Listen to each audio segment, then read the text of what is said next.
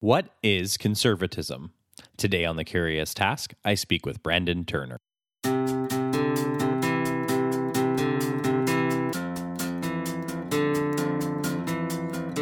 Welcome to The Curious Task from the Institute for Liberal Studies, where we explore economics, politics, philosophy, and other ideas from a classical liberal perspective. I'm Alex Aragona, your host, and today I'm speaking with Brandon Turner. Brandon is Associate Professor of Political Science at Clemson University, where he has taught political theory since 2009. His work has appeared in Political Theory, Review of Politics, Polity, and elsewhere, and he has written on the political thought of figures like Augustine, Machiavelli, Bernard Mandeville, and John Stuart Mill, among others. He is currently finishing a book manuscript on conservative, social, and political thought. Brendan, welcome to The Curious Task. Thanks for having me. It's great to have you on. So, Brendan, we base each of our episodes on a question and go over the answers and conversation takes us. Our question today is, what is conservatism? And most of our conversation is going to be based on your essay about the same topic. So I think it's a great opportunity to essentially walk through that. But of course, we can expand on ideas as we go along, and I'm sure we'll go many different directions. But the first thing I want to use as a jump off point is actually something you did mention at the beginning of your essay there. And you talked about at the beginning of your paper giving a systematic and comprehensive account of conservatism. So can you talk a bit about what sparked your interest in this particular project and why you thought, exploring a comprehensive and systematic account is needed? Like, what's the interesting part of this to you here to look at it from this perspective? So my own view is that I'm not sure that a comprehensive and systematic account of conservatism is on offer, or I'm not sure that conservatism, the way that I would like to think about it, really lends itself to that kind of analysis. And I mean, if you're looking for a comprehensive or systematic treatment of conservatism, there are lots of them. There are lots of, pretty notable and noteworthy figures like Russell Kirk, who have, kind of tried to produce a program that goes by the name conservatism, an ideological program that goes by the name conservatism. So, even though a lot of these guys, and it's not just Kirk, there were, a bunch of these guys kind of through the 50s and 70s, but then recently there have been a number of works. George Will has a new book on the conservative sensibility, I think. Yoram Hazony, sorry, I'm probably mispronouncing that, but he has a new book, 500, 600 page tome that kind of seeks to lay out a program. Like when we say conservatism, this is what we mean. Here's a set of values. Here is a set of outlooks. Here's a set of foundational texts. And this thing altogether comprises a kind of distinct, actionable, ideological project that we're going to call conservatism. And, part of what I want to do in the paper and this book manuscript that I'm working on more generally is to move away from that. And is to maybe abandon conservatism as a kind of traditional ideological kind of endeavor. Mm-hmm. And you do say it in the same part at the beginning of your essay that, and you're kind of alluding to this, that the good and useful account of conservatism is never going to be as systematic, if you will, as some might prefer or desire. And I'm kind of baby stepping into the topic here because I do want to jump in, of course, to how you view it and how you divide things out in conservatism. But what is sort of the nature, if you will, of such a body of thinkers throughout time that we could trace some through threads through, and sort of the types of thoughts and values? Like, what is it about this whole idea of this nebulous conservatism that might not end up being as systematic as someone like, you mentioned a couple people that as they might prefer? Why not? Yeah. Because I think part of what conservatism has to offer, and of course here I've already problematized a term that I'm now going to use pretty much throughout the session here. But I think one of the attractive things conservatism has to offer is it presents a critical outlook on a distinctly, I think, modern way of thinking about politics, which relies very heavily on ideological categories. So I think part of the reason that conservatives, self-avowed conservatives, and people looking at conservatism, part of the reason they want it to look like an ideology is because I think those things that they have identified as its rivals, namely something called liberalism, maybe something called socialism or communism, these projects are ideological in a variety of ways. I think, liberalism as an ideology, it's constantly shifting. I think, any two liberal theorists are going to put are going to, kind of rest the liberal project on different principles. I think there's a lot to be said for moving liberalism in general away from strictly ideological terms and more into thinking of it as a set of practices and things like that. But for the most part, liberalism is understood as an ideological project. Those who consider themselves liberals on the basis of a set of values or principles that they hold. Likewise with socialists, likewise with communists. Ideology is extremely valuable. It does a lot of work in the 20th and 21st century. In the absence of strong sort of patrimonial ties, in the absence of strong allegiances to crown or to church, in the absence particularly of strong conceptions of nations or something like that, ideology does a lot of the work that makes politics go. Right? So ideology motivates voters, ideology orients policymakers, ideology allows political actors, political entrepreneurs or whatever to organize. And so if you want to have any kind of political affect in today's modern nation state, you need an ideological project. You need a set of ideas you can sell people in lieu of some other basis of legitimacy, in lieu of some other basis of obedience or something like that. That leaves aside, considerations of charisma and a figure like Trump and stuff like that. But for the most part, you need a set of principles that you can sell people. I'm not saying that in a bad way. I'm just saying that this is kind of what makes politics go. Right. And so I think what a lot of conservatives are looking for is precisely an ideology that can compete in the political sphere with its opponents. Right. That makes sense. And I guess, and you're saying that, and therein lies the difficulty, right? It might not be as you said, systematic or as tight, relatively speaking, of course, as something like liberalism or socialism or Marxism might be, or whatever else. Well, it actually has an even worse problem, which is that, if we think about the word conservative, if we think about the kind of associations that we normally have with the word conservative, what is it? It's resistance to change, right? So that means that conservatives in America are going to look different than conservatives in Latin America. They're going to look different than conservatives in Eastern Europe. Conservatives in 2023 are going to look different than conservatives in 1975, conservatives in 1925, et cetera, et cetera. It's very difficult to build an ideological project out of simply the desire to arrest or to walk back change. Now, I think that there's something you can sell there. I think fear of change reaches people on a kind of primal level.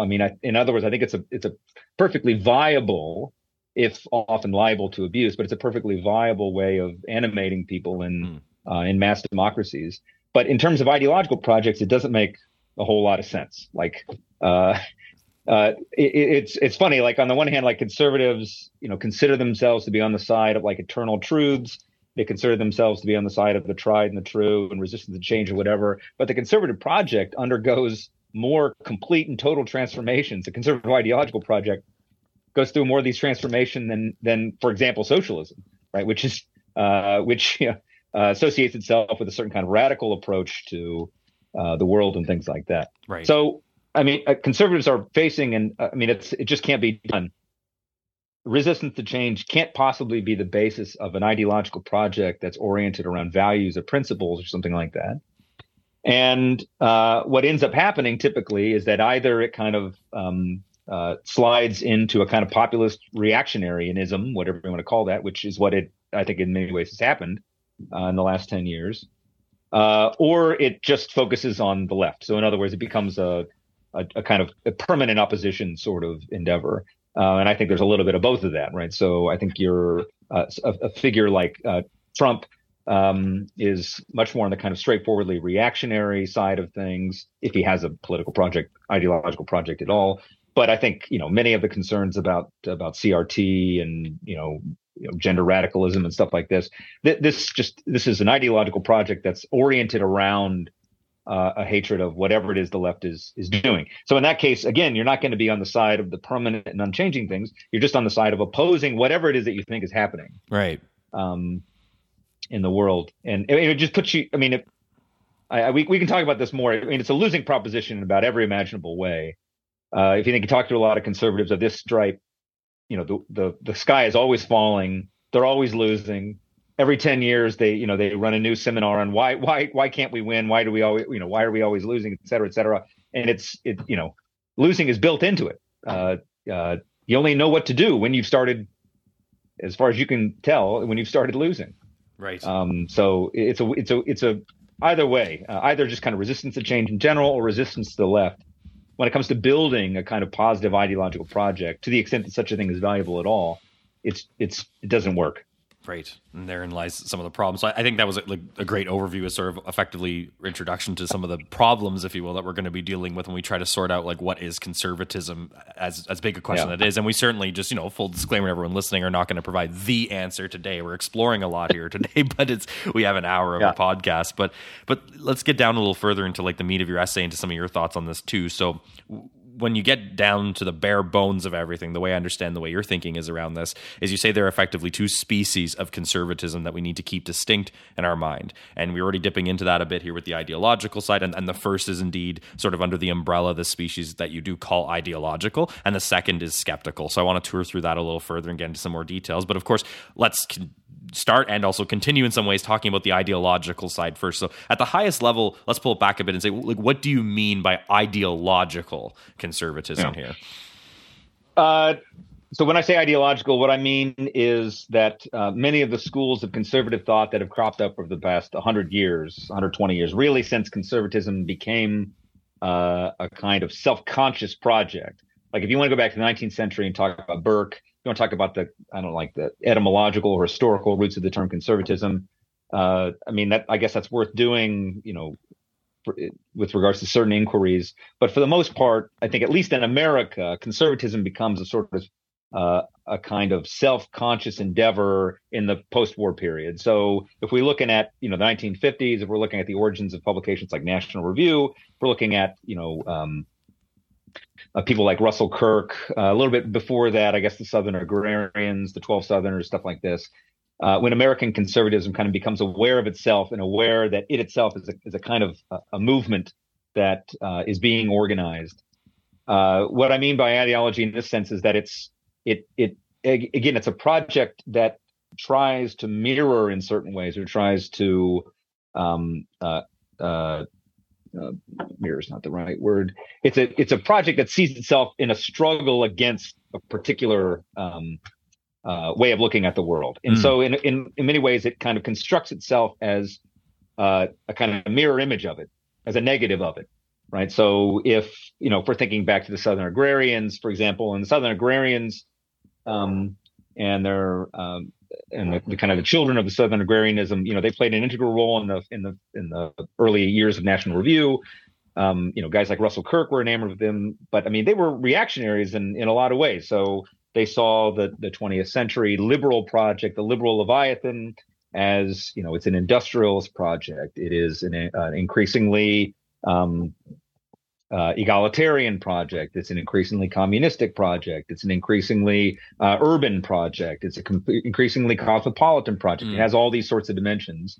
And so, what was conservatism going to be? It was going to be a set of values that sought to oppose that in every way. So it was going to be agrarian rather than industrialized. It was going to be rooted in rural values rather than urban values. It was going to be distinctly located in a particular time and place, as opposed to being cosmopolitan and rootless in this whole business. So when I say it was ideological, what I mean is that conservatives since this time have been always in search of a set of principles, a set of values that are attractive enough, that are potent enough, that can marshal enough popular support to fight back this thing that they see as liberalism. And even if I understand sort of the way you think about this correctly, is it seems that you're saying that even if there is some sort of let's call them main ideological pillars or values that people can rest this ideology on, it still all is rooted in sort of that sort of prime mover, that starting point is really like resistance to something, I think is the point you're getting across. And what I guess was striking to me when I started kind of looking at this stuff, kind of surveying the whole field of it, was how so So take something like economics. So, I mean, the story about the kind of fusionist project at National Review, and then later the sort of Reagan Revolution has been told to death.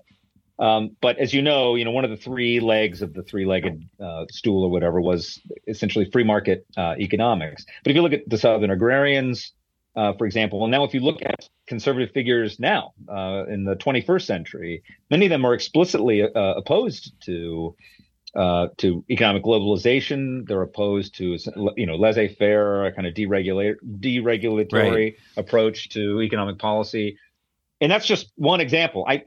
It's difficult actually to find one principle or value or something like that all conservatives across this thing called conservatism have agreed on. Their approaches to natural right, their approaches to racial equality, their approaches to the urban-rural divide, their approaches to hierarchy, their approaches to religion.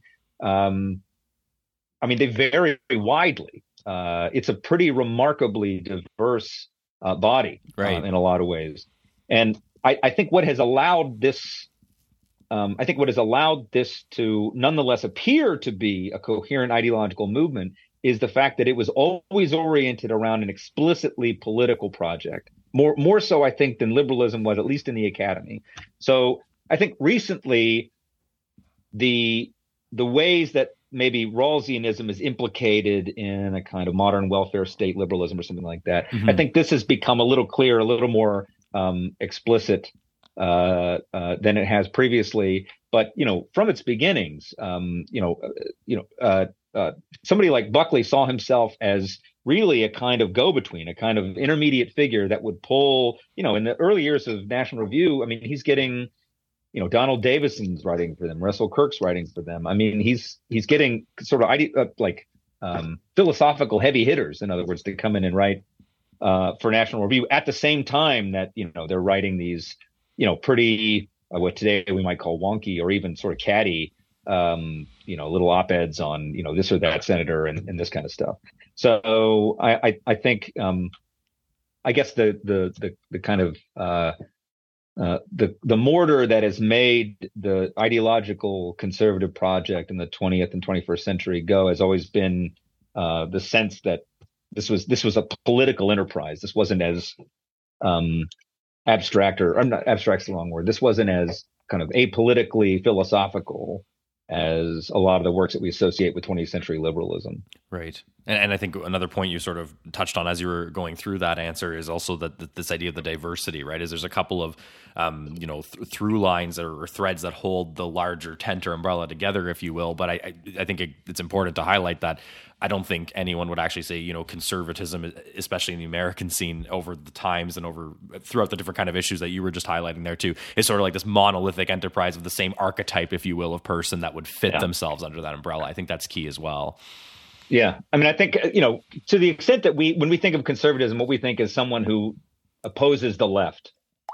I think that conservatives themselves have relied on that as a kind of shorthand for deciding who's included in the 10 and who's not. And I think those outside have likewise included those. That's how they've also made the decision about who counts as a conservative and who doesn't. I mean, in other words, it would make a lot more sense if we looked at the political right as a somewhat diverse set of, more or less rigid ideological camps than we do now. So, I mean, if you look at, in the 21st century, right, you've got your kind of, I don't know what you'd call them, your postmodern trollist type conservatives like, Bronze Age pervert, other kind of alt-right figures like Mencius Mollbug and these kind of guys.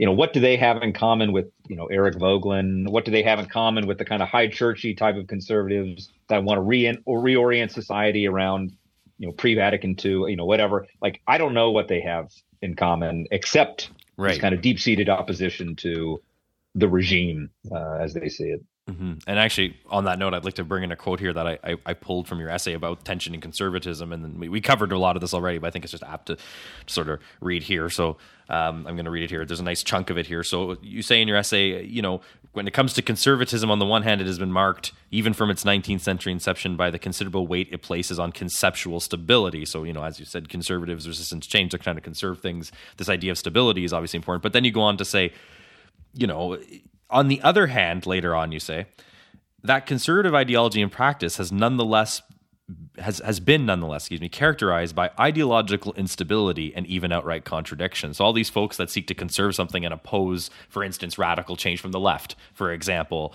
are in their own tent, and the way they're being dragged around, I guess, by this resistance, you're saying that's where the contradiction really is. Like, there's an instability as to what, piece of ground can we put our foot on and call ourselves conservatives, is what you're getting at. Yeah, that's right. So, again, that's as long as what we think conservatism is a project like that. It's a matter of finding the right principles, right, finding the right values, finding the right texts. And I think a lot of the more recent attempts, these kind of big book attempts to say once and for all what conservatism is, some of them are quite good. Like Scruton's book from the '80s, I think, is really good. But a lot of these attempts to kind of set there's ultimately a quicksand-like quality to them. The conservative project, it just doesn't have such a basis. And part of what I want to argue there, and what I want to argue more generally, is that it doesn't need a basis. And in fact, actually, it provides us all sorts of tools for moving beyond this. Particularly, again, I think it's a particularly modern approach to politics, which seeks out first principles, constantly. I mean, it seeks to justify itself almost always by reference to first principles, or by reference to abstract principles. Conservatism, I think, when not properly understood, because it suggests that there is a real thing in it. But I think there are plenty of resources within the conservative tradition that can really caution against us and give us alternative ways for doing politics, for thinking about politics, for understanding the relationship between politics and other activities. Mm-hmm. And I think that gets not just lost, it gets in many ways destroyed by this much more aggressive ideological project. Mm-hmm. And on another note, as far as this contradiction discussion is concerned here, like in your essay, you do talk about how, if we accept that sort of this principled resistance to change as part, generally speaking, of the ideological side of conservatism, and you do point out that this seems, of course, to be in tension with the new wave of conservatism that does seek to either destroy, dismantle, or get rid of.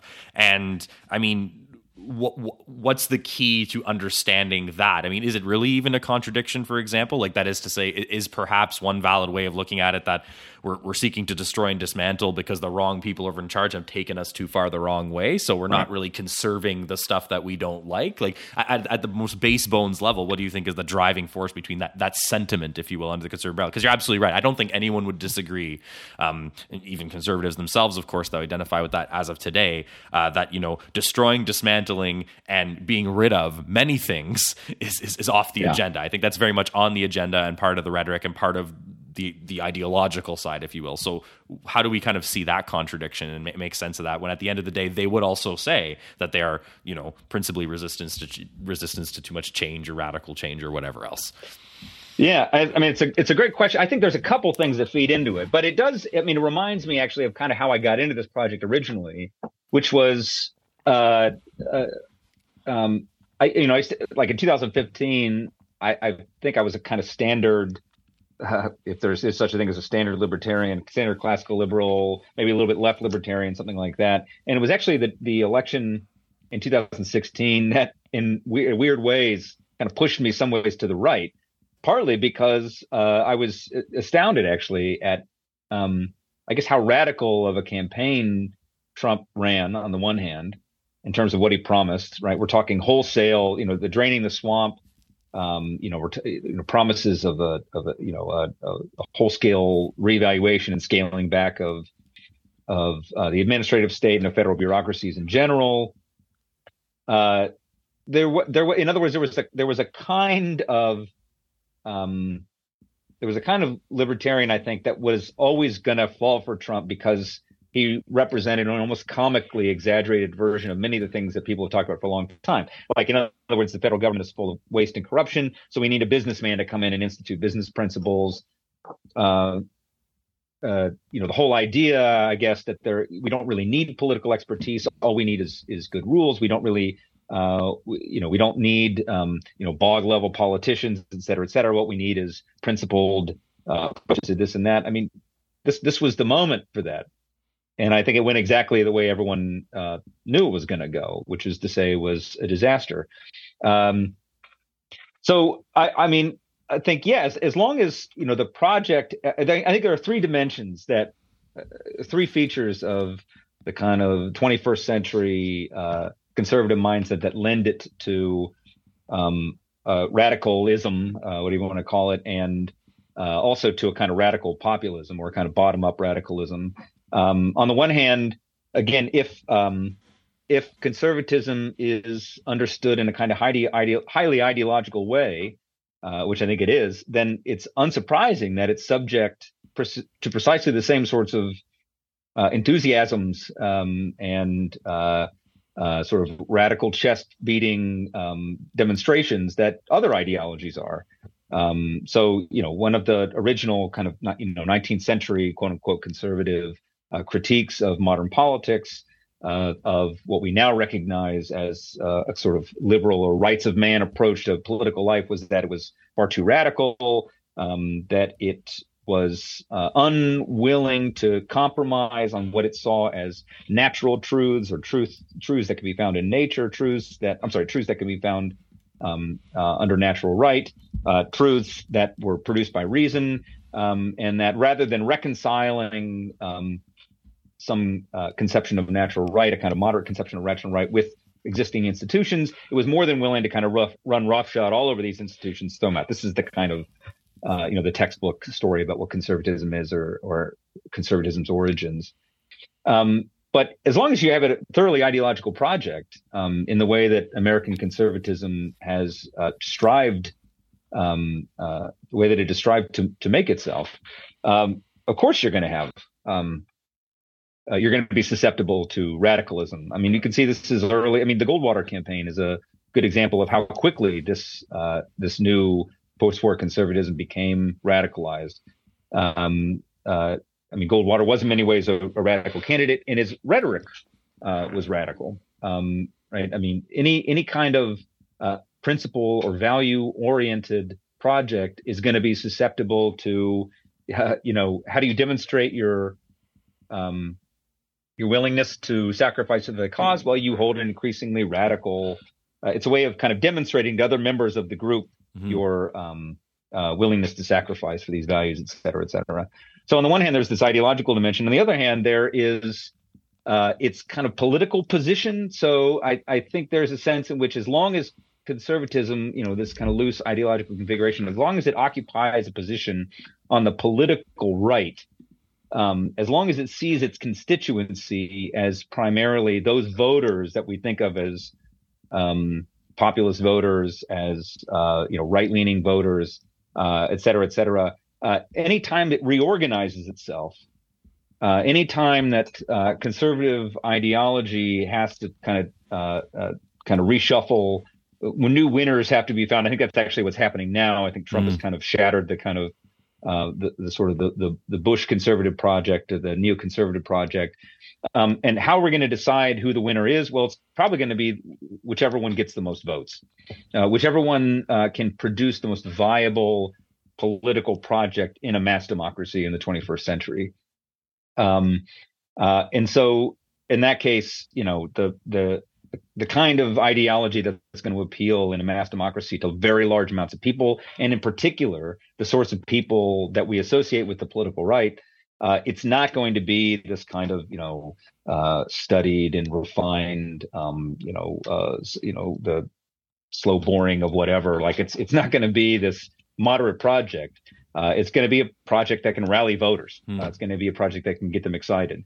And so I think, there are a couple, in other words, of kind of structural features of the modern conservative ideological project that lend itself to these kind of periodic outbursts of radicalism. Right. And that makes a lot of sense. And we do have to go to break, but I have one more question before we do, because I don't want to lose the train of thought on it, because you mentioned it earlier and I wrote down. So before we head to break, I just had this thought as well about, especially when it comes to this ideological side and ideological conservatives, as you've been describing, and based on everything we've talked about, do you find that even though, and as you correctly outlined, there is this sort of, especially now, radical, everything is wrong, the sky is falling, we're losing, we have to win, we have to set things back on the right track, everything's terrible, et cetera, type of feeling and sentiment from many who call themselves conservatives today. And of course, there's been waves of this in the past as well. Underneath it all, do you feel or think that there is some validity in saying that at the end of the day, a lot of these conservatives are ultimately a sort of utopian type thinker. What I mean by that is they'll often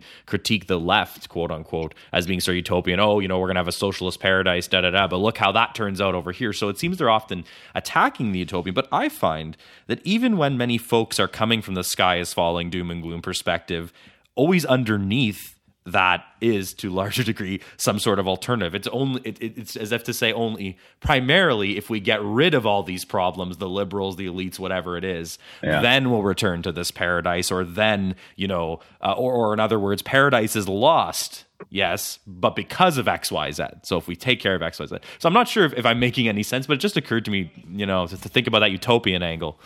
Yeah, Mark Lilla has written a couple of short books. The Shipwrecked Mind and the Reactionary Mind, I think, where he makes this kind of argument, and he argues that really what has always characterized reactionary thought is the same kind of political imagination. I think he uses the term imagination, but the same kind of political imagination that animates radicals on any political spectrum. Right?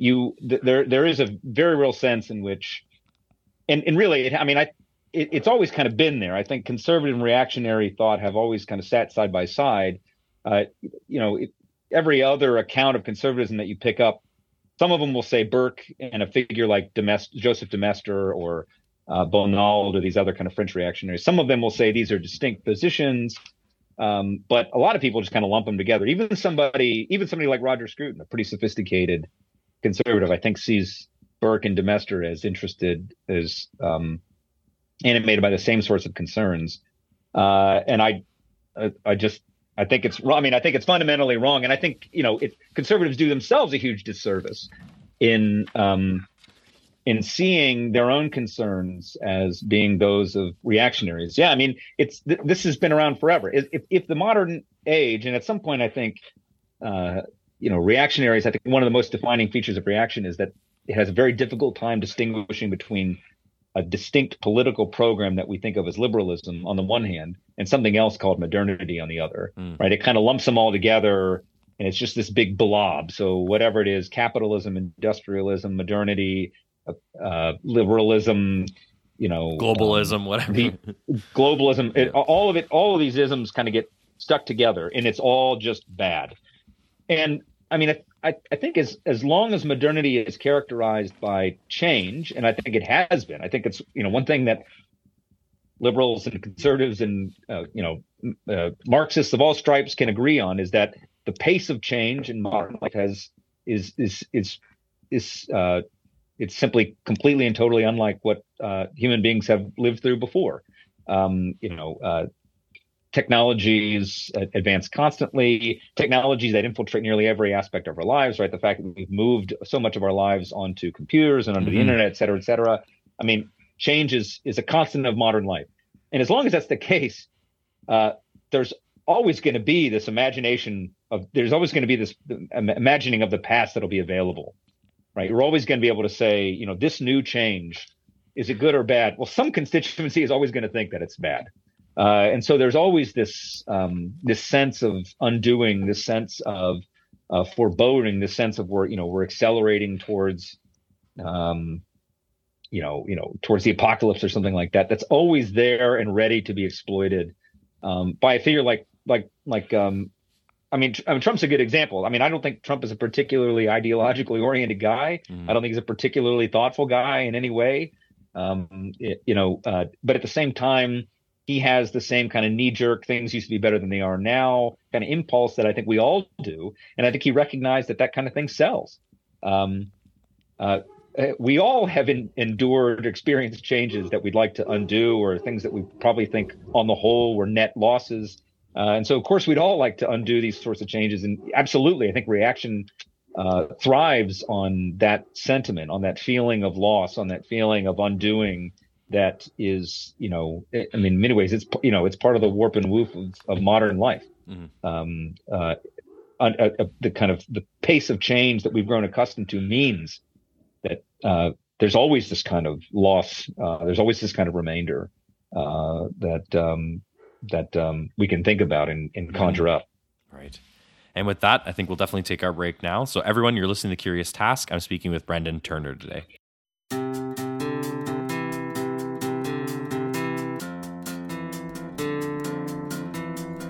The Curious Task is a podcast from the Institute for Liberal Studies. Feel free to send questions, feedback, guest recommendations, or anything else that's on your mind to curioustask@liberalstudies.ca. As always, a huge thanks to our supporters on Patreon, including Daniel Beer, Rosa Pagliarello, and Danny Leroy. Remember to like us on Facebook, follow us on Twitter @The Curious Task, rate us on Apple Podcasts, or wherever else you're listening to The Curious Task, and check out the Institute for Liberal Studies.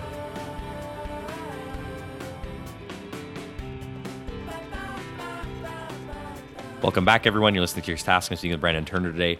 Brendan, I think the first half of the episode and the conversation has been great. We talked sort of a bit about our problem statement, if you will, for the episode, then got into how you divide sort of conservatism into these two species as you would have it, and we spent a good chunk of time on the ideological side. Now I want to shift gears on over to the skeptical side. So when we have ideological conservatives as a species, if you will, on one side, ideological conservatism, if you will, on the other side, you say we have skeptical conservatism. You make a point in the essay of also being, very clear to the reader and basically saying, yes, of course, ideological conservatives might be skeptical about certain things, but that's beside the point. We shouldn't really think of them as just one and the same. Like you make a distinction of the skeptical conservatism from ideological. So what is that distinction? Why do you draw them so far apart in that way and say, as you say, they aren't two sides of the same coin? What's going on there?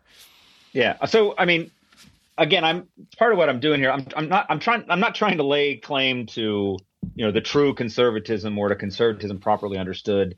My interest just isn't in that kind of organizational or taxonomical project. I'm not particularly interested in that. I mean, my impetus for working on this was I was kind of drawn up short by the following experience, and maybe you've had this experience, which is you read figures like Oakeshott, you read figures like Burke, you read figures like Hayek. And, you can't shake the feeling that this stuff is really good. Like that, you read, Oakeshott's essays in rationalism and politics. I would put actually, Hayek's mid and later career work in the same category. And you're like, man, I can't imagine thinking about politics in terms, without these terms, without these new tools that right. I've picked up in these texts that are typically considered to be fundamental to the conservative project or whatever. And yet, so you read these texts, and then you pick up any number of American conservative publications, or heaven forbid you turn on conservative talk radio or conservative TV or something like that, and you're just like, what is this? What could the possible relate? I mean, what could possibly connect a text like Burke's Reflections or Oakeshott's On Human Conduct, or any number of these very good, remarkably rich, texts that we consider to be part and parcel of the conservative tradition? What could possibly connect these to 20th and 21st century conservatism? And the experience I had in the classroom too, so I teach a course called Conservatism, and I teach, a number of courses in sort of intro to political theory, and teach a course called Liberalism, teach modern political thought, et cetera, et cetera. And I get a lot of students, I call like kind of right curious students who, they'll read Burke at the end of the semester. They'll be like, man, I really liked this. But at the same time, I don't see what this has to do at all with the uncle that you fight with on Thanksgiving or something like that. So part of what I wanted to do was kind of look back and pull apart this thing called conservatism and say, what is of value here? What are the good parts of this? And eventually, what I realized is that the parts that I liked, what I call the insights of skeptical conservatism, or the skeptical conservatives, the school that we used to think of as skeptical conservative, that these could be turned at least as easily to many other ideological constructs on the right as they could to those on the left. In other words, we normally think about Oakeshott or Hayek or Burke, et cetera, reacting to on the left radicalism. But I realized very quickly that these insights could be applied again at least as easily to ideological counterparts on the right. And so that's kind of how the project began, was in kind of looking at the right from a conservative perspective. So that was the kind of the initial, I guess, thought, the initial foray into the project. And I'll be honest, I kind of forgot your question. I kind of got into that ends up being a great intro anyway. So, okay. Having said that, I really want to get to the root of then what makes a lot of this the skeptical species versus the ideological. Yeah. So, I mean, mostly it's to do with what I think these skeptical conservatives were skeptical about. And on the one hand, they were deeply skeptical about ideology. They were skeptical about ideology, and in particular, they were wary of the way that ideology works in the mind. So what kind of work does ideology do? Ideology, and I'm going to use somewhat abstract language here, but we can talk about what I mean in the particular if you want. Ideology is a way of kind of redescribing the world. And again, I want to say, I don't think these insights are exclusive to skeptical conservatives, by the way. I mean, I think the 20th century, plenty of figures that we associate with the left have also looked critically at ideology and the way that it functions in the average person's. Yep. Marx is one of them, for example. Sure, absolutely, yeah. And so what ideology does is it orders the world. It allows us to take what's in front of us and to place what's in front of us into a different context, a context that is saturated with morality, context that's saturated with abstract categories.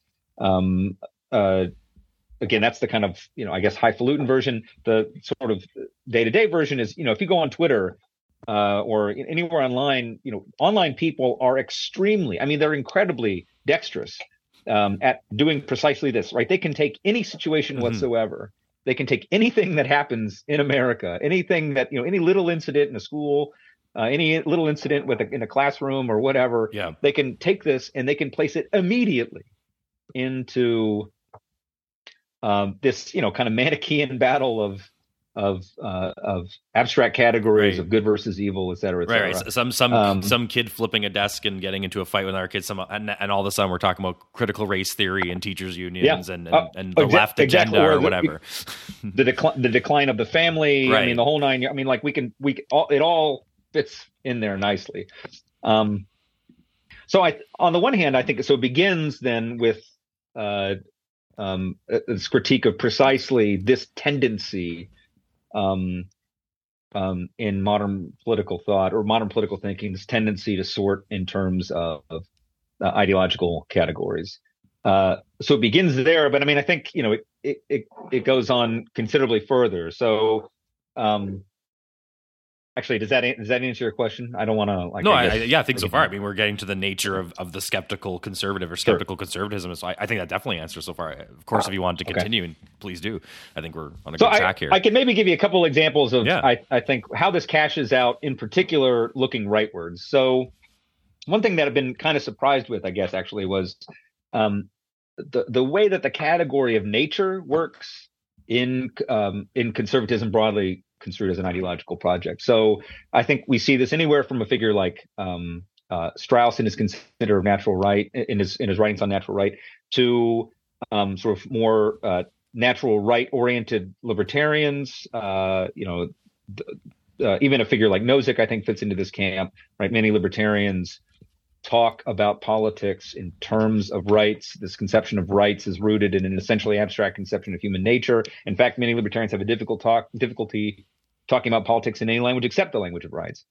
But it even shows up too in like kind of 21st century style conservatism in so for example, right, one of the common objections you hear to to feminism. One of the common objections you hear to really any kind of egalitarian project is that human beings have a particular nature, and that the reason why, for example, women report lower levels of happiness, at work or something like that, is because by nature they weren't meant to be doing this. There are certain things that make us happy and certain things that don't make us happy, and that to engage in ideological projects, ideologically egalitarian projects, and here I'm thinking of figures like I guess Jordan Peterson would fit into this category. It's folly, right? It's always going to fail, and you're always going to end up grafting this artificial construct onto our, rooted evolutionary nature. And I think a lot of people in these categories have become enamored with evolutionary psychology or various other, an emphasis on biology, I guess, as a kind of ideological category. Exactly. And what I was struck with, and actually going back in, looking at figures like Montaigne, figures like Burke, figures even like Hayek, is an exactly opposite conception of not of human nature, but of human projects in general. So if you look back at somebody like Burke or somebody like Montaigne, the impression you get isn't that we have some kind of rigorous nature, a nature that itself has moral import or ideological import, and it can actually tell us what sorts of relationships we ought to be engaged in, that can actually tell us what kind of political societies we ought to be adopting. Rather, what you get is this kind of incredibly rich appreciation for adaptability as the primary feature of human behavior. Mm-hmm. One of my favorite lines in this literature is from Burke's letter, where he says, "Art is man's nature. There is no nature or human nature that is separate from the various sets of arrangements that we have adapted to, that we've adopted and that we've adapted ourselves to over time." So, whereas I think conservatism today is seen as this kind of, as in many ways it is kind of saturated with these very rigorous and very consequential, very substantive conceptions of human nature, of the natural world, and I think there's an analog to this, I guess, in terms of revealed religion and things like that. I think you see in the skeptical tradition a much larger emphasis on change, on the ways that human beings adapt to different circumstances, in the ways that we ourselves, that our reason, that our expectations, that our practical wisdom, that these are all influenced by, these are all shaped by the arrangements in which we've been raised, the arrangements that have molded us. So, something like the skeptical species of conservatism, if you want to look at kind of where it disagrees in like a philosophical way with ideological conservatism, is that the emphasis is on man as a conventional creature, on our focus being on a set of conventions, on the human capacity to adapt, on not rejecting change, not as seeing all change as somehow alien to, or as in some way contravening a kind of natural order that has assembled itself out of disparate pieces or something like that, but rather seeing change and adaptation as themselves processes that are is what human beings do, and it's processes that need to be managed and need to be done wisely, done with a set of tools. So, in other words, what good are our institutions? What good is our body of experience? It's good precisely because it allows us. It's a set of tools that we can use to adapt to new circumstances. It's a set of tools that we can use to emphasize a sense of continuity across time. So this emphasis on convention, it has all sorts of consequences for how we think about reason, how we think about change, right? You're going to have a much less heroic conception of human reason if you think about human reason as being in some sense the product of, as in some sense embedded in a set of conventions. So reason isn't that tool which allows you to transcend a set of conventions. Reason isn't that tool that allows you to grasp, identify, reify, to pursue violently, if necessary, a set of abstract and natural rights over and against the conventions that you have adopted Rather, reason itself is constrained by these. Reason is it's the name that we give to a kind of instrumental capacity to move between and to use the various institutional and behaviors, various arrangements that we've come to over time. It allows you to kind of use what's at hand to accomplish your ends, which themselves are determined in some ways by the kind of institutional context in which you've been raised. So you have a much less heroic, a much less romantic, a much less abstract conception of human reason. Likewise, rights, right? So I think many conservatives, self-avowed conservatives, see themselves as defenders of the rights spelled out in the Declaration, of some abstract conception of natural right, of rights as a kind of transcendent category that imposes itself on conventions, et cetera, et cetera. But if you look at Burke, if you look at Oakeshott, neither of them were rights theorists in any way. Burke Burke is extremely skeptical about nature as a category. He's extremely skeptical about natural right as a category. He sees the danger in the view that these abstractly conceived and these kind of purely philosophical notions of right. He sees the danger in the idea that these transcend our conventional arrangements, that they transcend our day-to-day conceptions of what is right and our obligations, legal and otherwise. And likewise with Oakeshott. Oakeshott has, surprisingly catty things to say about the Declaration of Independence, for example, and the American Revolutionary Project. Catty in a very kind of English way, I guess. But, obviously, again, no rights theorist at all. When it comes to something like change, right? So, if you have an abstract conception of nature, if you have an abstract conception of reason and natural right, you're going to look very unfavorably upon any change. Change is almost always going to be seen, particularly change that's coming from those who you take to be opposed to or hostile to the natural rights that you hold dear. You're going to see any change coming from them as bad and as something that has to be rejected.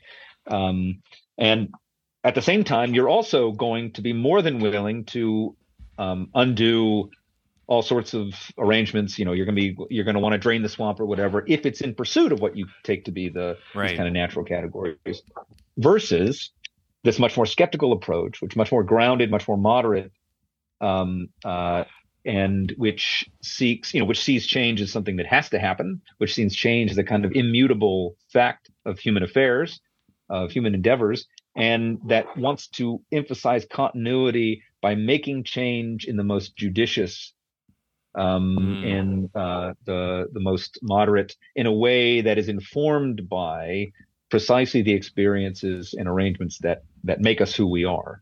In other words, when it comes time to perform surgery or something like that, you confine your surgery to what Burke calls the peccant part. You cure only the part that needs curing, and you do so for the health of the overall body, as opposed to killing the thing or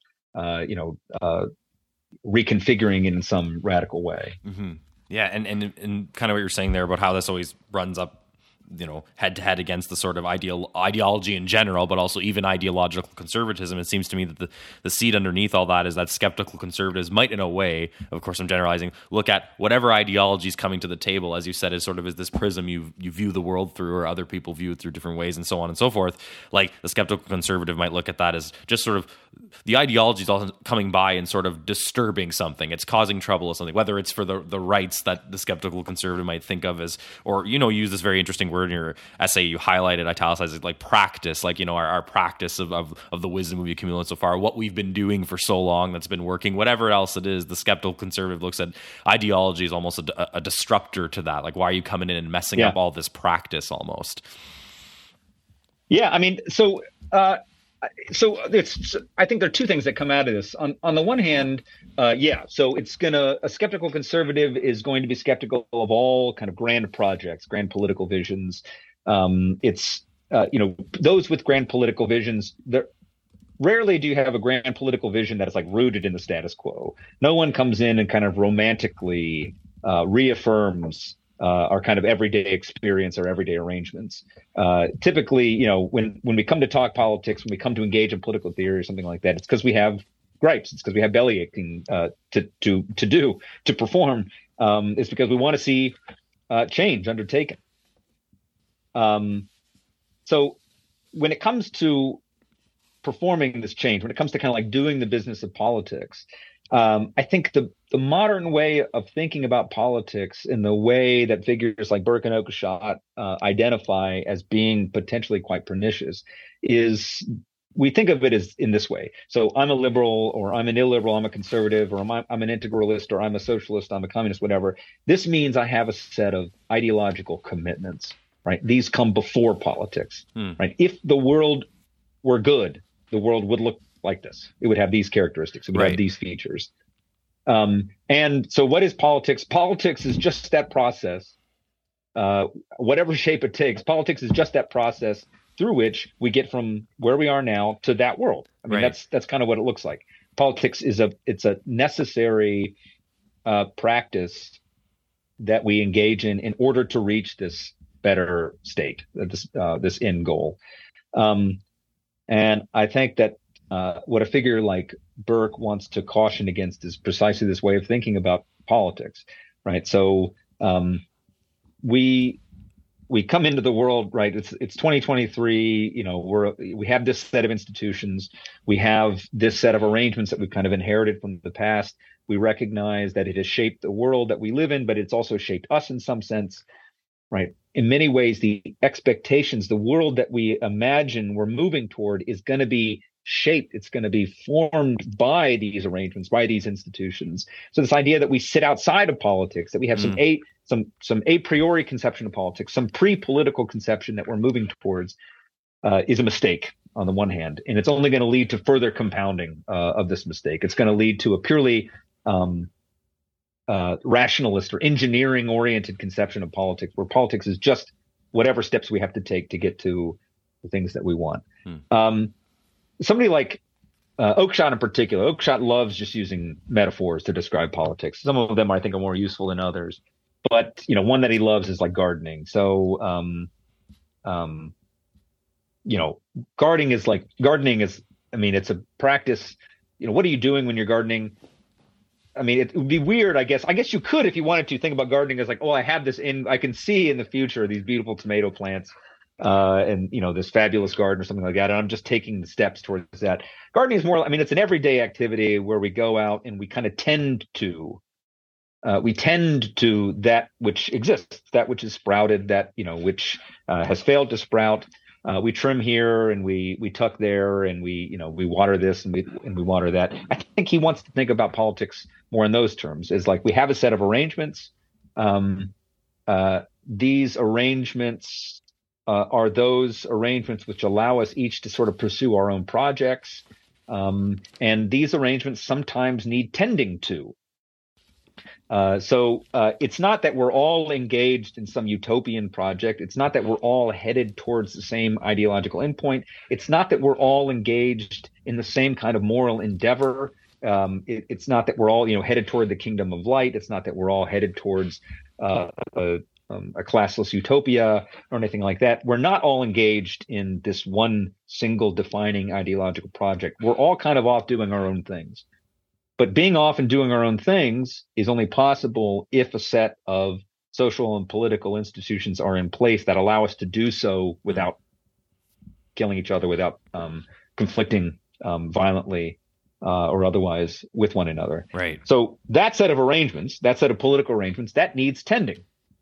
The internet introduces all sorts of new ways to defraud people, all sorts of new ways to take advantage of people, to dox people, to harass people, to threaten people's lives, et cetera, et cetera. And so this presents a challenge, right? We're going to have to tend to our political arrangements in such a way as to deal with these new circumstances.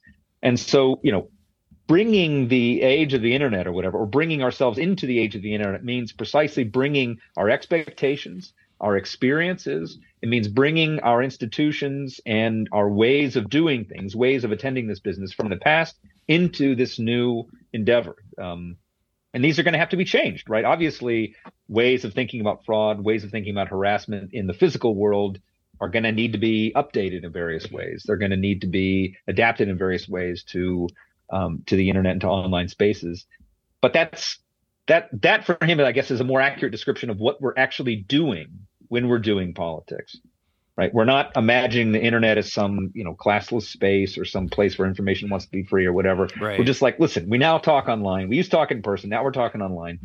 How do we adapt to this new set of circumstances? How do we use the experience and practices that governed our lives before, that ordered our arrangements before? How do we update these into this new space? That, I think, for him that's what politics is. That's what politics consists in. And of course, this is a pretty ho-hum conception of politics. Gardening's a pretty ho-hum conception of politics.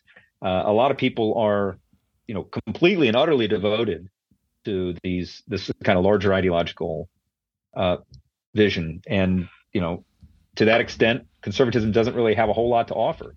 I mean, that's one thing that I would say to reactionaries of every stripe. If the world is completely out of sorts, like if you look around and see nothing worth saving, if you think the best thing to be is an instrument in the complete and total overturning of the current regime or order or whatever, then it just seems weird to call that conservatism. And not only that, but even from your own perspective, why would you want to be conservative? Like, right. Why would you see yourself in that way? You're obviously a radical. You're just a non-liberal radical in right. whatever way you want to classify that. Right. And that would be a whole other episode, though a very interesting one. And unfortunately, on that exact note, I think that's a great way to sort of land the plane, if you will, because we are pretty much out of time. So I'm going to move us ahead to our formal wrap-up.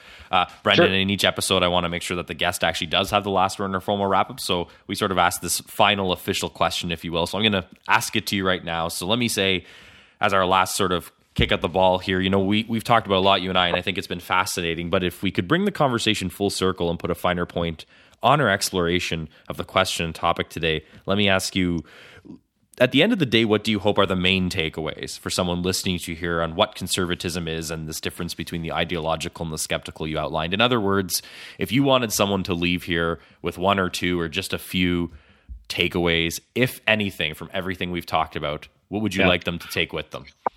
Sure. I mean, so I would, to moderates of all stripes, moderate liberals, moderate conservatives. I mean, I see conservatism mostly as an approach to liberalism broadly construed. I would say to most thinking people who are, I guess, somewhat gobsmacked by what happened on the American right, I just want to say that it doesn't have to be like that. That there are plenty of insights to be gleaned from figures like Montaigne and Hume and Burke and Mandeville and Oakeshott and all these guys. When I say insights, I mean there is plenty of truth in what they say, and that liberal politics in general can be greatly improved. Liberal political theory, liberal political philosophy can be greatly improved by attending to these texts, by attending to these insights, and that what passes for conservatism on the American and the global right really is not just a kind of corruption of the kind of conservatism that I've been talking about, but is completely and totally alien to it. I think we need to be very serious about taxonomizing the right, about identifying its various pathologies, about giving names to it. And what I'm trying to do here is to save what is good out of these texts that we've traditionally associated with the political right. Excellent. I think that's a great way to leave it. So, Brandon Turner, let me say thank you very much for joining me on The Curious Task today. Matt, thanks, Alex, and thanks to ILS. It was great to talk to you.